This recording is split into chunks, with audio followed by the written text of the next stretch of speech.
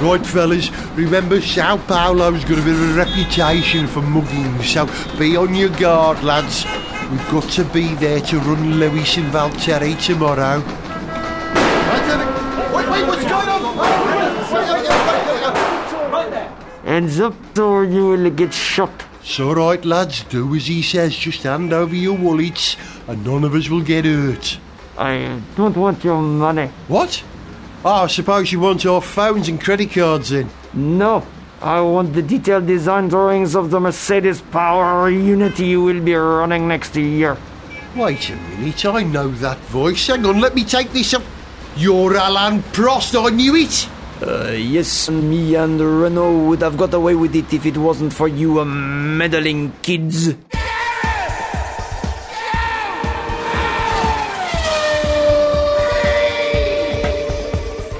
Hello and welcome to Gareth Jones on Speed. I'm Gareth, he's Zog. Hello.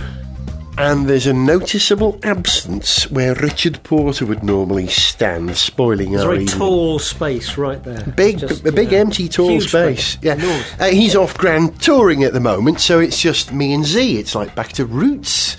Back to basics. On Speed, yeah. Hey. So here we are now with a new world champion, which we'll come to in a moment, His Royal Highness Lewis Hamilton of Florida. Somewhere like that, yeah. But did you watch the race on Sundays? I did. What a race! Really? Yeah! I don't know, it didn't really... It tickled me. Brazil's always fun. You know, it's a fun circuit, there's fun people, there's fun weather... And it was fun this time for lots of reasons, not least of all because Lewis had to start from somewhere outside of Sao Paulo. And he did have a fantastic run up through the field. That was great to watch. Yeah, you certainly got a lot more passing with Lewis coming back up all the way through the field. Yeah, like I say, Brazil's a good track. It tends to produce some good racing. But after Vettel had made his move at the first corner, there wasn't really much doubt about where it was going. Bottas didn't really take the race to him. Yeah, that was interesting that Bottas couldn't compete with Vettel there. You know, there are a lot of people going, I told you so, Bottas is not very good, because you were able to make a direct comparison with Lewis right at the back of the grid and Bottas right at the front.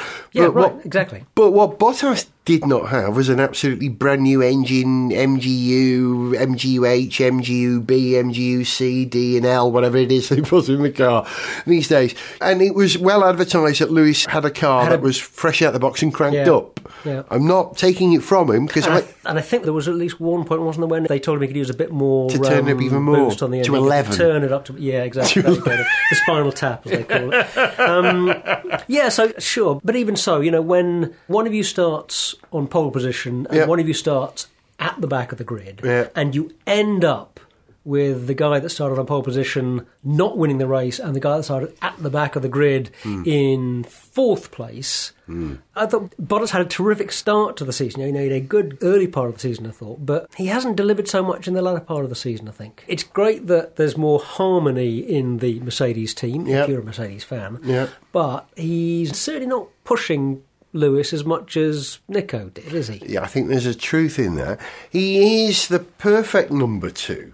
You know, he's absolutely dependable. He didn't throw it at the wall. And let's not forget, Lewis threw it at the wall in qualifying, which is extremely rare and a unique event, in my opinion, isn't it? Yeah, but if you're going to stuff it in the wall, do it in qualifying, not in the race. Yeah, true enough. So, you know, even when he screws up, he does it the right way. Yeah. Lewis was helped by there being a very early safety car in that race at the end of lap one. Which Vettel took great advantage of on the restart. And Bottas really wasn't on it on the restart, was he? He got caught napping. I still like Bottas, and I'm very interested to see what he does against Lewis next year, because if he can come out of the blocks quicker than Lewis and he can get a hold in the first few races, the psychological battle will be won for him. And that's all it is. It's a psychological thing. Because he's every bit as quick as Lewis, isn't he? Isn't he? No, he's not, is he? He's not. He's just not. No. But who is, you know? I am. In my head. Yeah, well... I enjoyed the synchronised crashing by, was it Grosjean? Ocon and Grosjean, yeah. 2/3 of the French drivers in the field wiped out in one move. That was a terrible, terrible afternoon for... Who's the third French driver? Gasly. Oh, of course, he is well spotted, is he? Yeah. Not a great moment for French solidarity and mutual support, but and it was kind of tough that the penalty was a bit harsh because they both just got a little bit out of shape and span off, and it seemed to me they were really penalising Grosjean there when they really didn't have any cause to it. Lewis was 14th by the end of the second lap. Mainly because the whole grid was bunched up because of the safety car, but he was able to take opportunity. He got them while they were close together. He was able to make greater strides. Now it's the time for greater strides, as John F. Kennedy once said. Towards the end of the race, I actually felt a pang of guilt. Dreadful, dreadful guilt. Because I wanted Lewis to do well. I wanted Lewis to get on the podium and perhaps even win the race. That would have been absolutely brilliant. You could see it coming, 7th, 6th, 5th. Yeah. I didn't think it was going to happen, but I wanted it to happen. Right.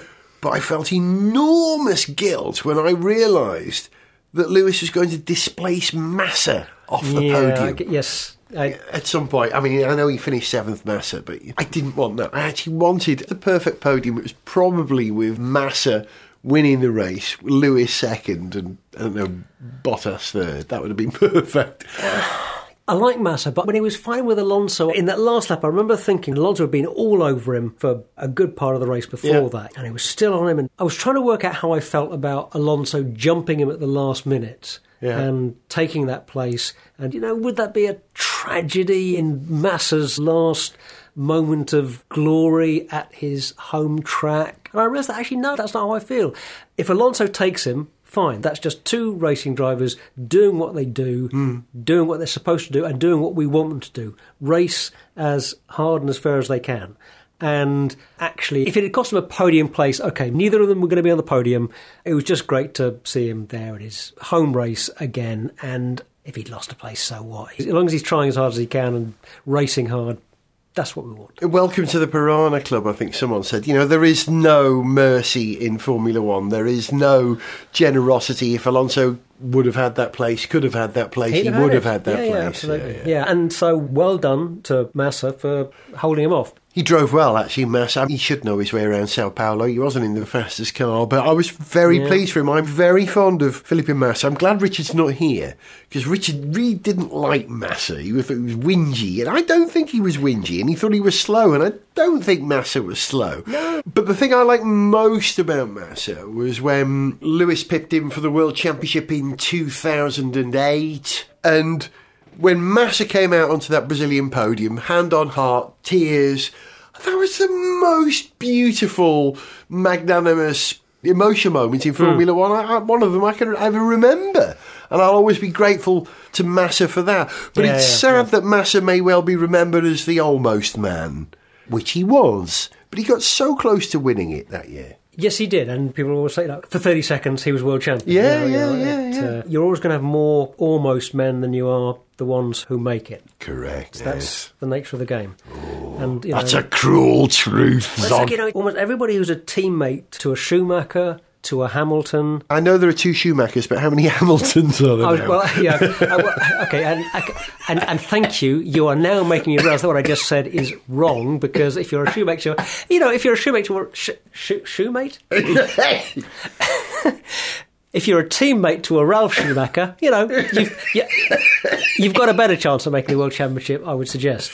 Yes. But, if you're a teammate to a Michael Schumacher... Not so easy. It's going to be tough. Towards the end of the race, there was that utterly heartbreakingly emotional, delicious thing where, is he called Filipino, Felipe's son, spoke to his dad on the radio. I don't know if this was on the Channel 4 coverage, but it was on the Sky coverage. Yeah. Where he said something like, "I love you, Dad. I will follow you to the end of the earth." I don't know why he's got a Mexican accent. Also, "I loved your start." I mean, that was just deliciously heartbreakingly sweet. Too much, you think? Too much syrup? Oh, I'll take that as a yes. No, I'm just not going to say anything. No, I didn't have tears in my eyes. I wasn't weeping. I'm just not going to say anything about small children being involved in... I'm just not going to comment on anything. Yes, you already have. I guess I don't like kids all that much, is what I'm in a round. So, it didn't terribly move me. It didn't make me bawl my eyes out. I just thought, that's a slightly more obviously set up Yeah. PR tug on the heartstrings in the most nakedly obvious way you can. And do you know who's responsible for that? That sounds like a kind of grouchy reaction, doesn't it? That seems like a slightly sort of, miserable... But that was my reaction, I'm sorry. It didn't do anything for me. I take your point. I think Liberty are probably responsible for this, because Liberty have said, we want to get closer to the emotion of the sport. I don't think they said it like that, but... Yeah, and I think some of the ways in which they've been doing that have worked very well. Like the thing with the Ferrari fan in the stands... The little kid. At one of the early races of the season, the Kimi fan. They did that little thing of bringing him into the pits. And Yeah. Hey, Formula One is a family sport. That worked. And it also worked because you do get the feeling they are genuinely trying to make the sport a bit more accessible and open and not quite as closed off and exclusive. But it doesn't work for me when you get these radio messages that are so obviously set up, kind of curated by the team and by Liberty to be heard on the coverage.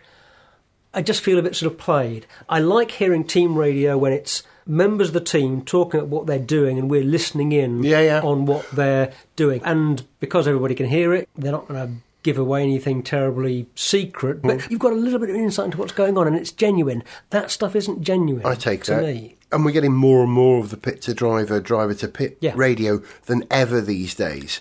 There was a great moment where Alonso was talking to his engineer and he said, what can we do? So, okay, let's go get him. And it was almost like hearing the kind of conference that you got in the Apollo space program. Okay, let's do this, guys. There was a... Yeah, okay, what are you going to do? What are you going to do? This. Okay, you've got a plan. Do it. Yeah. And that was nice. It sort of played out in real time. And I think what Liberty are doing in that respect is bang on. However, if Liberty ever attempt to do that big American showbiz intro like they did at the Texas race for the drivers, here he is, the Flying Dutchman, Max Verstappen. If they ever attempt that again, I can't be responsible for my actions. It was horrible. No, I disagree. No. I think it didn't work perfectly, but actually I thought that really worked quite well. It's What? Yeah. Yes, it was cheesy. Yes, it was a bit over the top. It was cheesier than your quattro formaggi that you ate about half an hour ago. And that was cheesy. That was Quattro formaggi. Yeah, I thought it worked. I don't know whether it's because, sort of in that American context, things that are a bit more showbiz and over the top and brash and really in your face can seem more appropriate. Mm-hmm. You allow America to be American in America. It's America. It's the US Grand Prix in Austin, Texas. Mm-hmm. They're not going to be quite as, buttoned up as Monegasques in Monte Carlo, or in fact, they're not going to be as buttoned up as beery Brits at Silverstone even. But for me, I thought they pulled it off pretty well. I disagree because I think Formula One is exclusive. The appeal of Formula One is you can't come in here without the pass. Oh no, you can't come in unless you're a Ferrari. You can't come in unless you're the managing director of the company. But we still want your money. Yeah, exactly. It's sort of greedy and slightly distant, slightly unobtainable. And if you try to package it... Sort of like a criminal, really. Formula One is criminal. You're not wrong. It is. The money they're charging. I've been to Silverstone, not dog.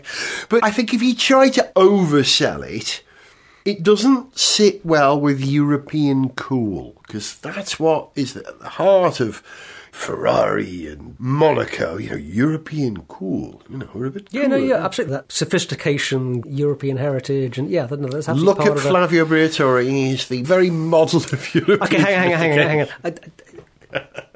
So we hint at sophistication, say Flavio Briatore. Right, okay, that's, However, at the end of the race, we had Vettel on the podium. Vettel beat Bottas. Lewis couldn't quite do it. Kimi was almost there. I've been working on my Kimi impression. The thing Kimi always says, it's the same for everybody. That's his catchphrase. Yeah.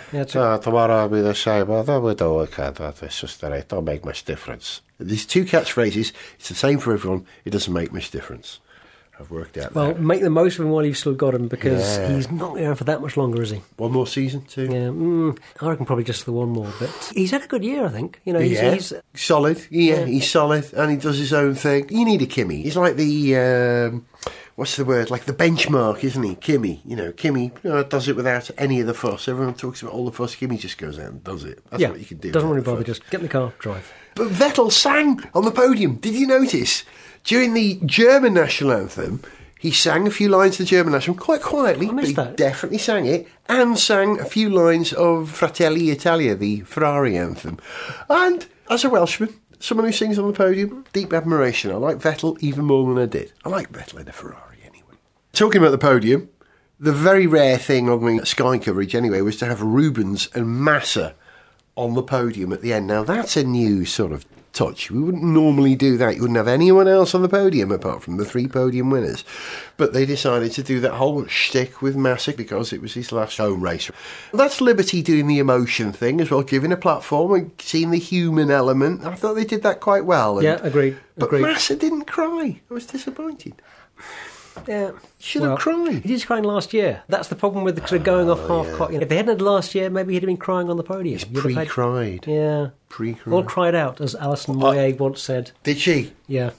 She did, I remember saying it, yeah. Not to me personally.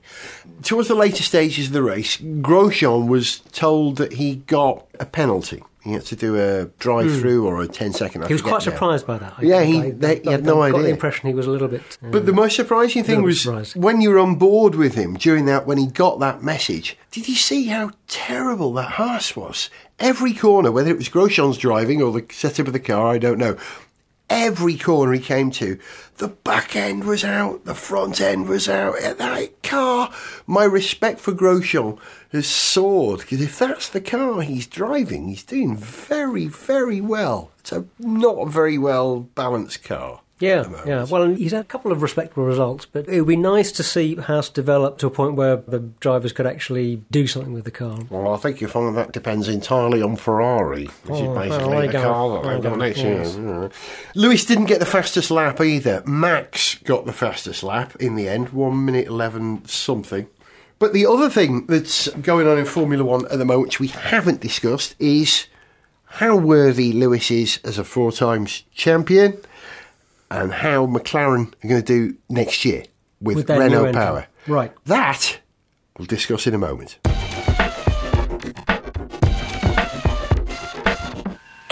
Janine, I'm just about to start the Tesla Model 3 production target evaluation meeting. Do you have anything important for me? No, Mr. Musk. Call me Elon. Sorry, Elon. Sir, the SpaceX launch schedule Hyperloop projects are both more or less on schedule. That's great news, thank you.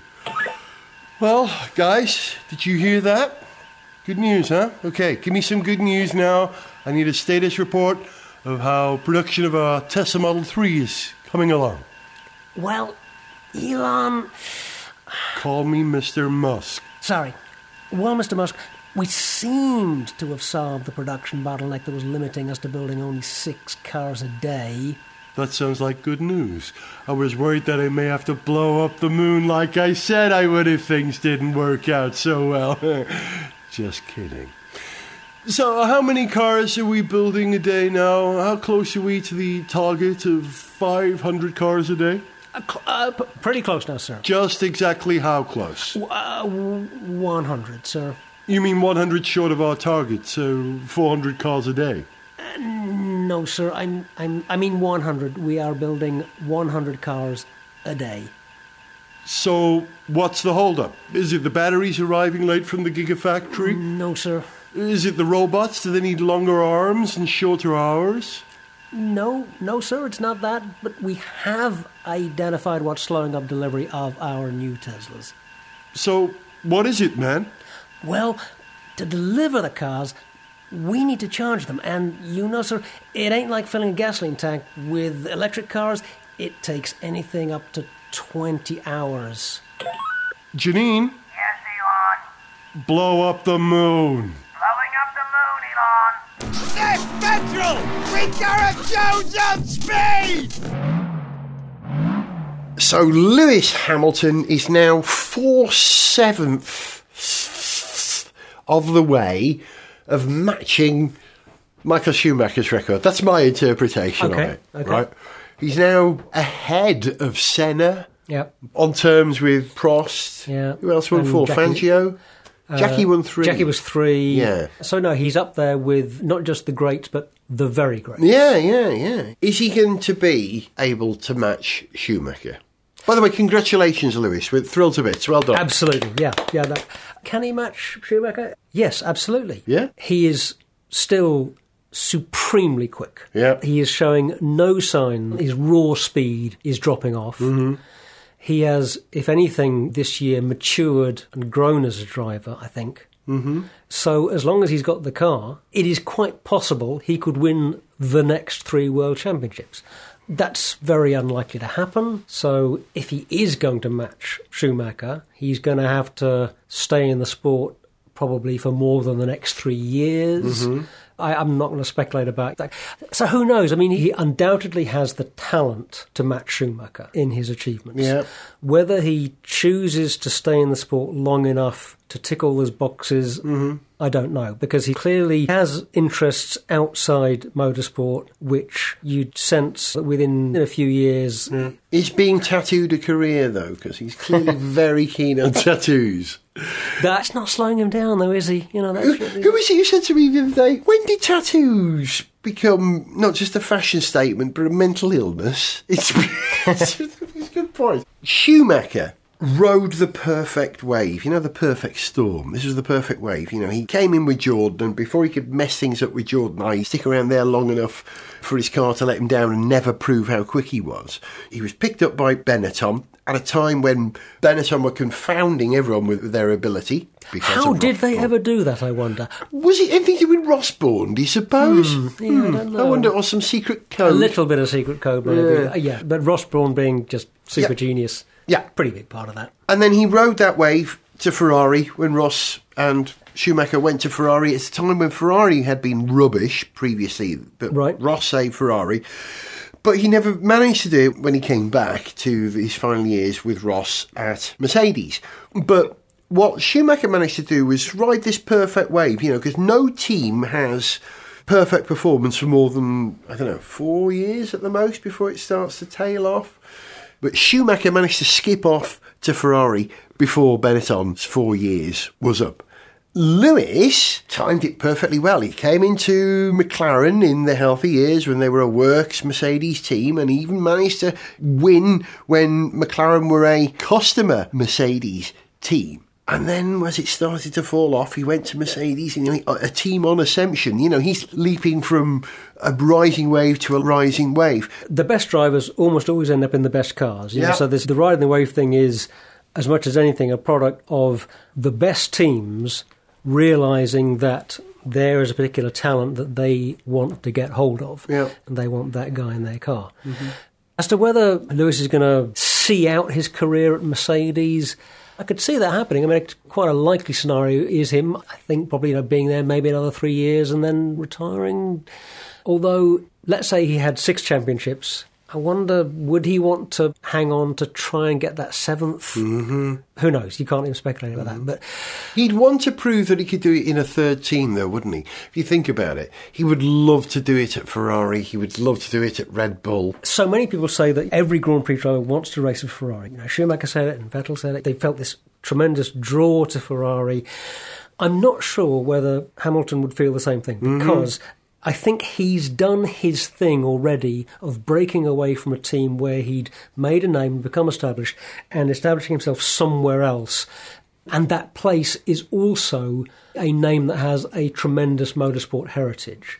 Granted, it's not the pure F1 pedigree that Ferrari has, but I just have this feeling that maybe the career path that Lewis has had of winning championships with McLaren and then doing it with Mercedes, I just think he may not feel that same draw to Ferrari. Mm-hmm. I'm sure he'd love to drive for Ferrari given the right chance. I mean, who wouldn't? For the record, Ferrari, yes, if you'll take me next year, I'm up for it. I mean, really, we can work something out. I'm very reasonable. Or what should we say? 3 million, I swear I'll do. Yeah. You're a bargain zog. Sign zog now, Ferrari. Yeah. Who wouldn't want to do it? But I'm not sure whether he'd, I don't know. I tell you what. In my imagination, he would probably see his career out at Mercedes. The only other place I could see him, apart from Mercedes, is returning to McLaren. If, like you say, he gets to a point where he's got 6 championships, and by this point, because of the new engine regulations, Mercedes perhaps don't have the advantage that they have now, things have evened up a little bit, that he might be tempted to go back to his nursery, his spawning ground, if you like, McLaren, and do it there, albeit with a different engine, whatever that would be, whatever they would be using in a few years' time. But I can't imagine him going to Red Bull. Maybe I could, I don't know. I think if, a few years' time, if there's the situation where Red Bull has the right equipment and makes the right offer, that's all it's why about. Wouldn't he go? Yeah, if, like I say, if he's won 6 championships, he might want to win a 7th, and if Red Bull have the car that'll give him a 7th championship, he's going to sign for Red Bull. Now, on the subject of the future of Formula One and engines changing everything, have you heard about the new engine regulations? Yes.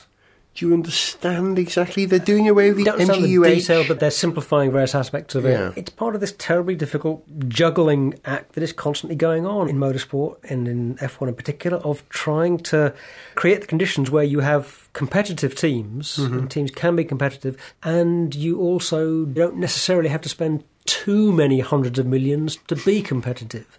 How many is too many hundreds of millions? That's a very good question. And, you'll get a different answer depending on the team. You have to keep changing things. You have to keep changing rules. You can never have a situation in any type of motorsport where you have static regulations. Or if you do, that's not going to be your top tier of motorsport. It constantly has to change in order to create the right conditions for teams to be competitive, but also to be able to show what they can do. And this is one of the things that I think as fans we generally want to see in the sport. We don't just want to see the best drivers driving quickly. We want to see what amazing machinery the teams can produce given certain parameters.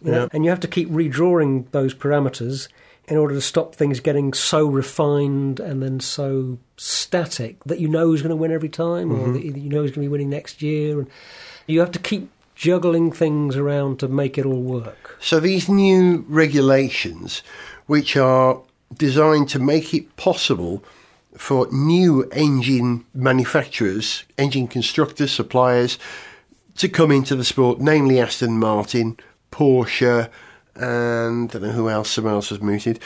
Do you think it's going to work? Is the new engine formula going to be simple enough that manufacturers who have no recent experience of Formula One can come in and compete with Mercedes, Honda, and Renault and Ferrari? I'm not quite sure. Obviously, a lot of the current manufacturers are complaining, in Ferrari's case, quite bitterly about the proposed changes. On face value, that suggests that probably the rewriting of the rules is mostly going in the right direction, because if you're an established manufacturer who's invested a very great deal of money in developing a terrific power plant, or a not so terrific power plant in some cases, you don't want to make it too easy for another manufacturer to come in and do what you're doing. You want to make it hard. So my initial take is that they've probably got it about right. Good. Are we going to see an Aston Martin engined Red Bull then when the rules change? They're talking about bringing it forward as well, from 21 to 20 or something. But yeah, it'll be an Aston Martin. I'm sure they won't do that. I can't imagine them doing it a year earlier. But yeah, it'd be terrific to see the Aston Martin name on Red Bull. I think they're going to struggle. It'd be great. I think they'll struggle. I think simply because of experience and resources and data available to the incumbent engine manufacturers, that even if you set the bar a little lower, it's going to be really hard for Porsche and Aston. And less so Porsche. I think Porsche have got great racing experience at the moment, but Aston Martin, the engines that they're making are, please don't take this the wrong way, but relatively crude compared to the F1 engines. The engines that Aston Martin use in World Endurance Racing or any GT racing. And they're going to have to buy in that technology, that knowledge, that skill set from, I don't know, Ilmore or Cosworth or Ricardo might be able to help. They do transmissions. Who else am I thinking of? The thing is, though, that it's quite possible that Aston Martin, they're obviously aware of the expertise they'd have to bring on board to they have brought some Ferrari people in, haven't they? And it may also slightly align with some of their plans for road cars and for how they're going to develop their road car range in the future. They may see some synergy going on there that means that it's not so much of a big deal for them to be investing in a bunch of people with expertise in hybrid powertrains. I don't know. They seem to be very serious about it, is all I've really picked up from Aston Martin in this respect. They seem to be really quite serious about doing it if they have the opportunity. I've just bought an Aston Martin Voltage. Sorry, did you say Vantage? No, Voltage. It's a plug-in hybrid. Yeah, that's what they're going to have to do, isn't it? I wonder if they've trademarked it already. You never know. Write it down. Send it back to myself. Okay, so talking about engines in the future of Formula One, hooray.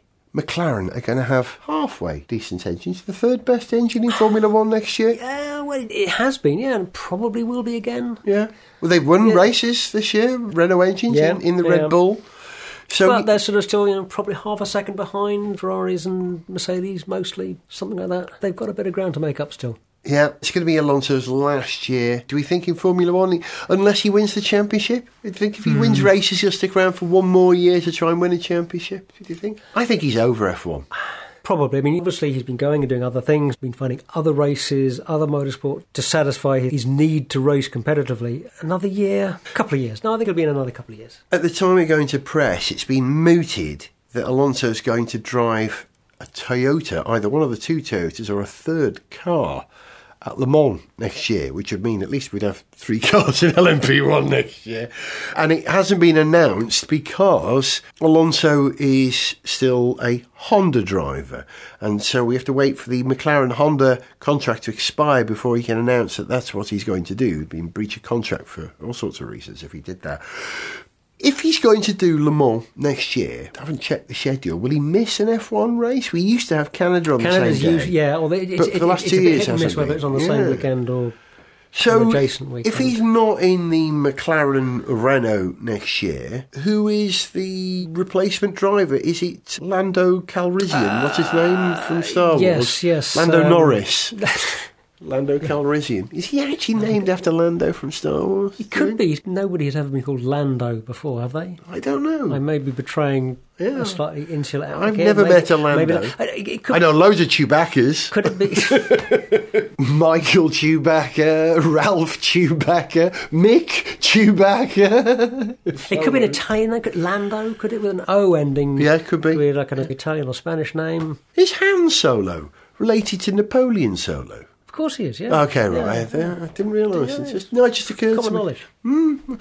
So it may be the saving of Le Mans next year because we're concerned about what's going to happen in LMP1 with there being only one hybrid team. But now it's been announced that the Ginetta will run. Manor are going to run a Ginetta LMP1.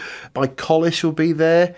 And someone else is going to run a Ginetta LMP1. Ginetta themselves, possibly, or someone on their behalf? I forget now. I reckon with Alonso showing such interest in Le Mans and Daytona, and he's going to be doing Daytona as well. Probably, yeah, almost certainly. Does he really care about Formula One anymore? Well, because in order to win at Formula One, you've got to care about Formula One and nothing else. So does this mean he will never win in Formula One? I'd have thought it's unlikely he's ever going to win another race in F1, unfortunately. But I've been tremendously impressed with Fernando in the last couple of years, how he has dealt with being a McLaren driver when McLaren have had a pretty mediocre car. He's dealt with it, I think, magnificently. He's given that car finishes that it should never have had. He's flattered it to an extraordinary degree. He hasn't complained and thrown his toys out of the pram. He's had a really positive attitude. GP2 it's almost like it's almost like somebody who's been constantly badgered by a really irritating child who's constantly poking them with a stick and has no sensitivity for how irritated they're getting, and they sort of finally stop.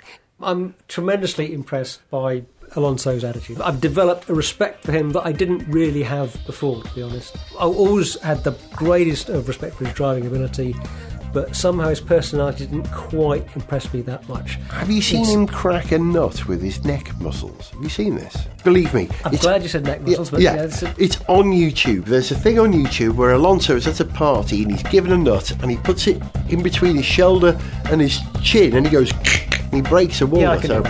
You could do that. No. You know that.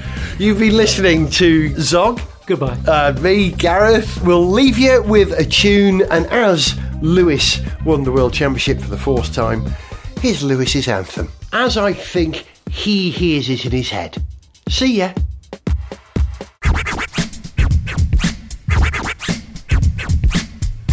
God save our gracious Queen. Long live our noble Queen. God save the Queen.